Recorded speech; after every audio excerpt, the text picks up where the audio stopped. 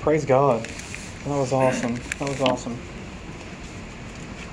In your Bibles, you want to turn to 1 Corinthians chapter 11, verse 23. We'll get there in just a second. So this is the first Sunday of the month. This is going to be the beginning of an institution of us partaking in a sacrament that Jesus himself told us to partake of. And since this is the first time that we're going to do it as a church, I just thought that it would be advantageous if I were to do a specific teaching or specific message on communion, and at least how I look at communion and the way that communion impacts my heart. I'm sitting there thinking about, the songs this morning, and even, what Faith prayed about the love of God, about the love of Jesus. And that's really, in the simplest statement, that's really what communion's all about. It's about the love of God. I mean, if you broke it down in its most simple form, you could say communion is an opportunity for us to just partake in that love of God. Just a gentle, simple reminder of that love of God. Psalm 23, you may be thinking, what in the world does Psalm 23 have to do with communion? Psalm 23, it says, "The Lord is my shepherd, I shall not want." There's various places throughout the Bible where it talks about the God being a shepherd, or Jesus being the good shepherd, or the great shepherd, or the shepherd of the flock, and in several instances. But here David cries out, he says, "The Lord is my shepherd," makes it personal. And then it goes on, it says, "I shall not want," or you can also translate that, "I shall not need." Why? Because the shepherd takes care of my needs. He makes me lie down in green pastures. He leads me beside still waters. He restores my soul. He leads me in paths of righteousness for his name's sake. Yea, though I walk through the valley of the shadow of death, I will fear no evil, for thou art with me. Thy rod and thy staff, they comfort me. Then he makes a profound statement. "Thou preparest a table for me in the presence of mine enemies." And that's really the reason I'm referencing Psalm 23, is because even in that instance, David could have been talking about a million things. But for me right now, after the resurrection, looking back, I can read that psalm and I can say, "You prepare a table for me in the presence of mine enemies." And I can look in that and I can say, what is that table? It's the feast of the Lamb. It's communion. It's prepared in the presence of my enemies. It's prepared even before I get to be in the presence of my enemies. Anytime, any circumstance, anywhere we get in life, communion's always there waiting for us to come before God. And I'm not just talking about communion with the sacraments and the elements. I'm talking about communion in the general sense of us being able to come humbly before God and say, "God, I need you. I need your love right now. I need you in this circumstance." So when I look at that, "You prepare a table for me in the presence of my enemies." That's what's on my mind this morning when we look at communion. You prepare and have prepared a table for me. You've set the table. You've done the work. All I have to do is sit and partake of it. And then he goes on and he says, "He anoints my head with oil, my cup overflows. Surely goodness and mercy will follow me all the days of my life, and I'll dwell in the house of the Lord forever. Amen." Beautiful. Beautiful. 1 Corinthians 11, verse 23. "For I received from the Lord what I also delivered to you, that the Lord Jesus on the night when he was betrayed took bread.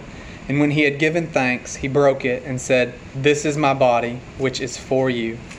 Do this in remembrance of me.' Some of your Bibles may say, 'This is my body, which is broken for you.' There's two different manuscripts for this passage. I prefer the one that says, 'My body, which is broken for you,' because this is my body, which is for you, or this is my body, which is given for you.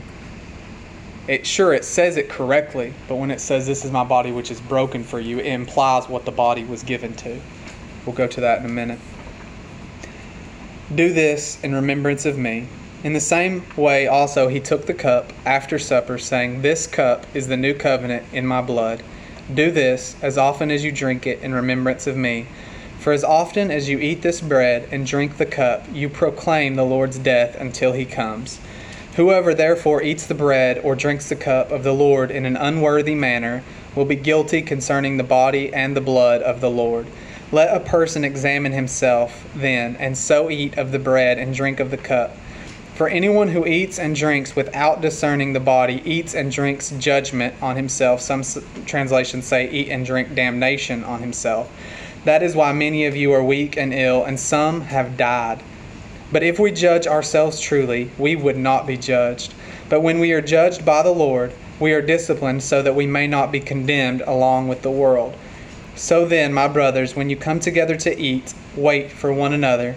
If anyone is hungry, let him eat at home, so that when you come together, it will not be for judgment. About the other things, I will give directions when I come. In communion, there's two elements, essentially. There's the bread and there's the wine, or in our case, there's the Welch's grape juice. But these two elements represent the body and the blood of the Lord Jesus. And that's kind of what I want to take a minute, and I want to focus on this. And this is where I want to spend the majority of our time this morning. Since we have communion to partake of, I'm not going to be super long. The bread represents the body of Christ, which is for you, which is given for you, which is broken for you. And if you just take just a minute, and if you would, just take just a reverential minute with me and just walk through what this body went through. And we'll just begin at the Garden of Gethsemane, which followed this Passover meal. Jesus goes and he begins to take the weight of the world on him, literally. The weight of the sin of the world on him. And it puts him in a place of utter isolation, separated from all of his disciples, completely alone. He asked them to pray for him, or to wait and watch and pray, and they fell asleep, completely alone. And the stress and the emotional agony of what he was experiencing was so powerful and so excruciating that not only did he begin to perspire, begin to sweat, but his pores opened up and his sweat was filled with blood. Or as King James says it, his sweat became as great drops of blood. Blood literally poured out of his pores because of the emotional duress that he was under. Judas comes as a friend to betray him and brings with him the guards. And they come with swords and clubs and spears as against a thief in the night. And we know that there was some type of violent skirmish for Peter cutting Malchus's ear off. So undoubtedly they put him in shackles and in chains and led him to the way to the high priest to be judged. So you know that his trip from the garden to the place of judgment was not a pretty one. He was probably beaten and drugged and knocked down along the way. And he gets to the hall where the high priest is waiting for him. And he's ridiculed and he's mocked. They blaspheme him. They call him a liar. They slap him. They pull chunks of his beard out. They punch him in the face over and over again. Then when they actually get to the judgment hall and he's awaiting judgment, the soldiers take thorns and they form it and fashion it in some kind of makeshift oval or circle. And these aren't just little thorn bushes like what we see, but the thorns are actually like 1.5 inches long, many daggers. And they don't just gently set it on top of his head, but they put it on top of his head and they push it down where it cuts his skin and blood runs down his face. And they mock him some more, spit on him some more, beat him some more.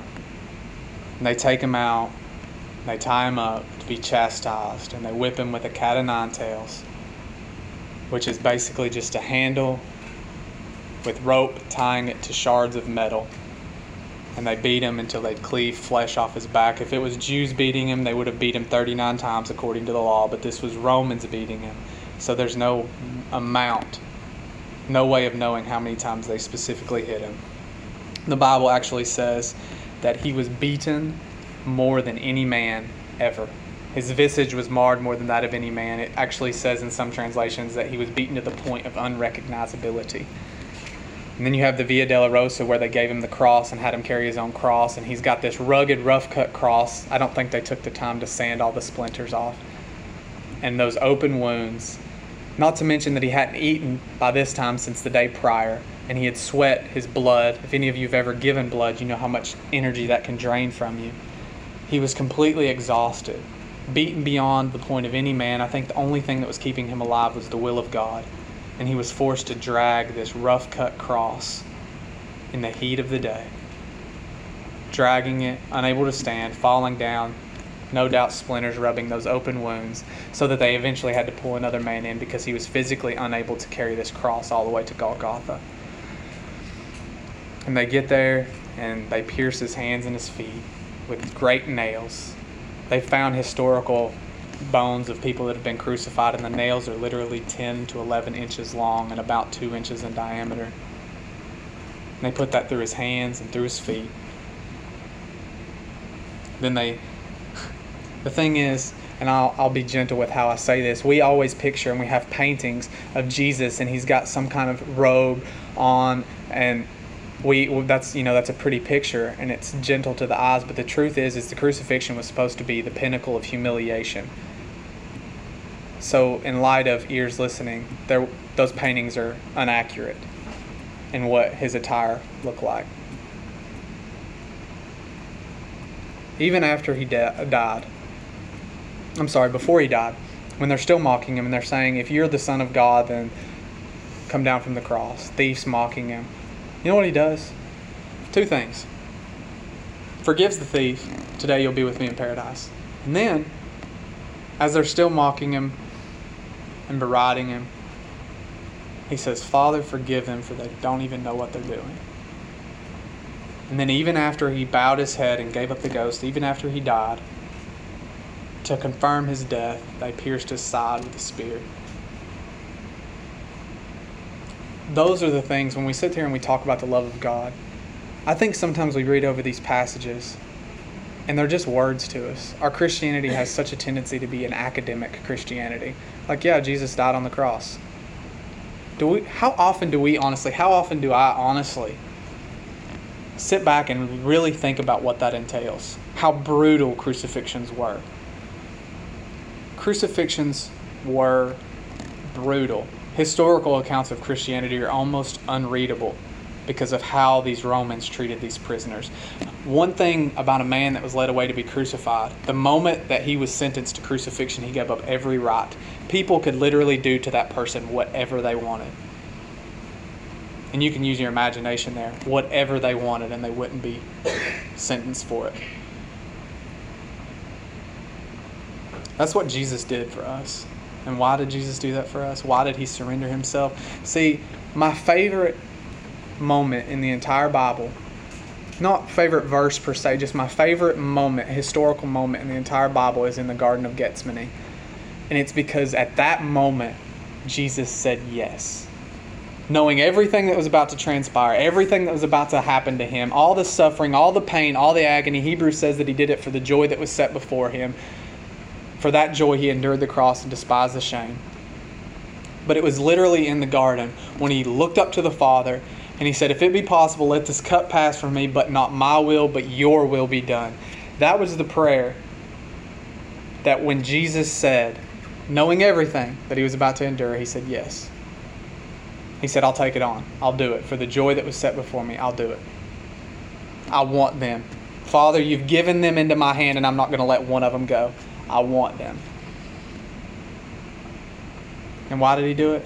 Because of how he loves us. When we don't even begin to understand. And sometimes we take communion and we take it so casually or so flippantly. Do you understand that when we are taking communion, literally, as we just read, when we are taking communion, we are literally doing it in remembrance of the sacrifice and the death that Jesus died for us, of the penalty that he paid, of our substitutionary sacrifice. We're literally acknowledging and proclaiming his death until he returns. That's what we're doing when we take communion. And sometimes we'll just chuck back a cracker and swig a grape juice and go on our merry way, when this is supposed to be a moment that we come before God and we say, wow, I cannot even fathom what you endured for me. The second element of communion is the blood of Christ. And there's several aspects to this, but this is the blood that Christ shed for us. And it's important that we always acknowledge that it was shed for us, not spilt, but shed. Spilt has the connotation of an accident. It was no accident that Jesus died. Some theologians say that it was a backup plan. It was not a backup plan. It was the foremost frontal plan of God's desire that Jesus Christ would die for us. Even as early back as Genesis, he said, there will be enmity between the seed of the woman and the serpent. You'll bruise his heel, but he'll bruise your head. Even as far back as Genesis, God already had the redemption in mind. Even before that, it says the Lamb was slain before the foundation of the world. This was the blood that was shed for us, not spilt, shed, given for us. It's the blood of the new covenant. In the Old Testament, on the Day of Atonement, they would offer a sacrifice. They had 2 goats. One goat, they would lay their hand on the head, and they would do what theologians call expiation, and it's basically a horizontal transfer. They would transfer the sins of the people to the goat. That goat would be released into the wilderness, and then they would offer and sacrifice the other goat on the altar as an offering to God. They would take its blood one time a year into the holy place and then into the most holy place, and they would put that blood on the heavenly mercy seat before the presence of God, and they would wait to see if God had accepted their offering, if they had fulfilled the law in every manner according to the design and the establishment and the order that God had set before them. And they would do that every year. And if anyone had anything messed up, if they offered strange incense, they would be struck dead. If the high priest entered the holy place any other time than that once a year, he was threatened with death. If they didn't wash in the bronze laver before going in, they would die. Repeatedly, it's reverence, reverence, reverence, reverence, reverence, reverence. Consistently. Honor, honor, honor. Understand who you're coming before. Sin can't stand in this. Jesus, as our great high priest, and Barrett touched on it in Hebrews, the verses right before what he read go further into that. But as our great high priest, Jesus took his blood and he went into heaven's mercy seat, heaven's most holy place, the throne of God, and he put it on heaven's mercy seat. And now he forever abides in the presence of God for us. Not only as our great high priest, but our great sacrifice as well. We'll read a couple verses here on the blood of Christ, and then we'll move on. Indeed, under the law, almost everything is purified with blood, and without the shedding of blood, there is no forgiveness of sins. That's Hebrews 9:22. For by a single offering he has perfected for all time those who are being sanctified. That's Hebrews 10:14. In him we have redemption through his blood, the forgiveness of sin, according to the riches of his grace. Ephesians 1:7. Colossians 1:7 says pretty much the same thing, I believe. But if we walk in the light as he is in the light, we will have fellowship with one another, and the blood of Jesus, his Son, cleanses us from all sin. 1 John 1:7. And here's the big one, Hebrews 9:12-14. He entered once for all into the holy place, not by means of the blood of goats and of calves, but by means of his own blood, thus securing an eternal redemption.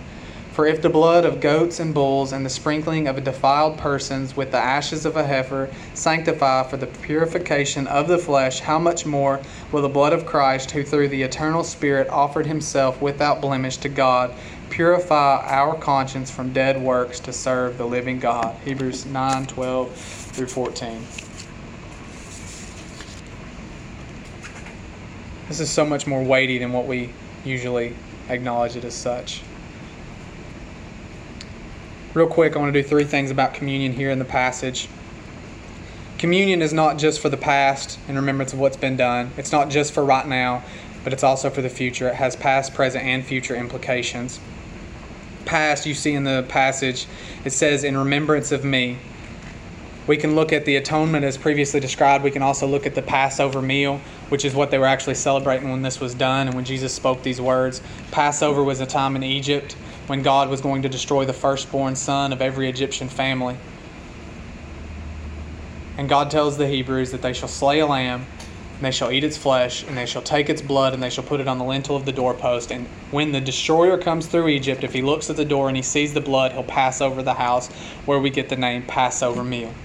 Jesus is our Passover, because when God sees his blood on us as a seal, then death shall not come unto us. That, interestingly enough, the Alliance Fourfold Gospel, Jesus as our Savior. It has present implications as well. As often as you do this, you proclaim the Lord's death. In present, there's the aspect of Jesus as our sanctifier and the aspect of Jesus as our healer. Later on in the passage, it talks about people who are not discerning the Lord's body. And by not discerning the Lord's body, they take sickness, judgment, damnation unto themselves. Many of them are sick, many of them are weak, and some have even died because they irreverently took of communion. It only makes sense If you flip that by deductive reasoning, and people have died and are sick because they're irreverent in taking communion, that communion has the aspect of God as our healer. We know through the passages that we read in Hebrews that through the blood we are sanctified, and we are being sanctified through the working of the Spirit. So Jesus as our sanctifier, but also Jesus as our healer. A lot of theologians and scholars call this the meal that heals. And through our reverence and our constant remembrance of the Lord's death, we have the ability to partake in that healing. The future implications is that until He comes, our coming King, that's the fourth aspect of the fourfold gospel. Not really going to go super deep there. But I just want you to know that communion is not just for the past, it's not just for right now, but it's also for the future. It's for all three. It's a meal and a remembrance and a sacrament that is past, present, and future implications. We remember the past and the things that God has done for us, and because we see what God has done, then we know what we are able to do and what He will do for us now, and we know what shall be done in the future. And before we have our service and serve communion, I want to do two myths real quick. I want to debunk two myths about communion. There's a strong Catholic presence in this area. Two myths. The first is what's called transubstantiation. It's a huge word. Basically, the Catholics will preach and they will administer that when you take communion, even though the molecular substance of the bread and the molecular substance of the grape juice or the wine don't change, they believe that spiritually that becomes the actual flesh of Christ, and spiritually that becomes the actual blood of Christ. That is a myth. That is not biblically based. These are done as representatives of the blood and the body of Jesus Christ, and we partake of them as representatives, as tokens, to acknowledge what He has done for us. The second is that your sin forbids you to take communion. People look at the unworthily in King James or in an unworthy manner in the English Standard Version, and they say, well, I've got a little bit too much sin in my life. I'm struggling with this bondage that I can't overcome. That is not what this is talking about. If you tried to get yourself to a place where you would be righteous enough to take communion, you'd never take it. There's no amount of righteousness that you can attain to ever make you worthy to take of this sacrament. It's talking about reverence. This morning I asked Faith, after praying about this service, I asked Faith, I said, if you had to tell somebody one thing about communion, you couldn't go through and explain the whole process of communion and then say something. They knew absolutely nothing, and you had to tell them one thing about communion. What would that one thing be? If you wanted to tell them that the bread was the body, that's all you could tell them. If you wanted to tell them that the wine was the blood, that's it. If you wanted to tell them that it was a reminder of the Lord's death, that's it. Only one thing. What would you tell them? And she said, do it reverently. People have literally died. It's right there in Scripture. Literally died from taking this irreverently.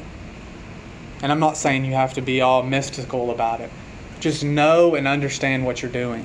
You are literally discerning the Lord's body, the Lord's blood, and partaking of that.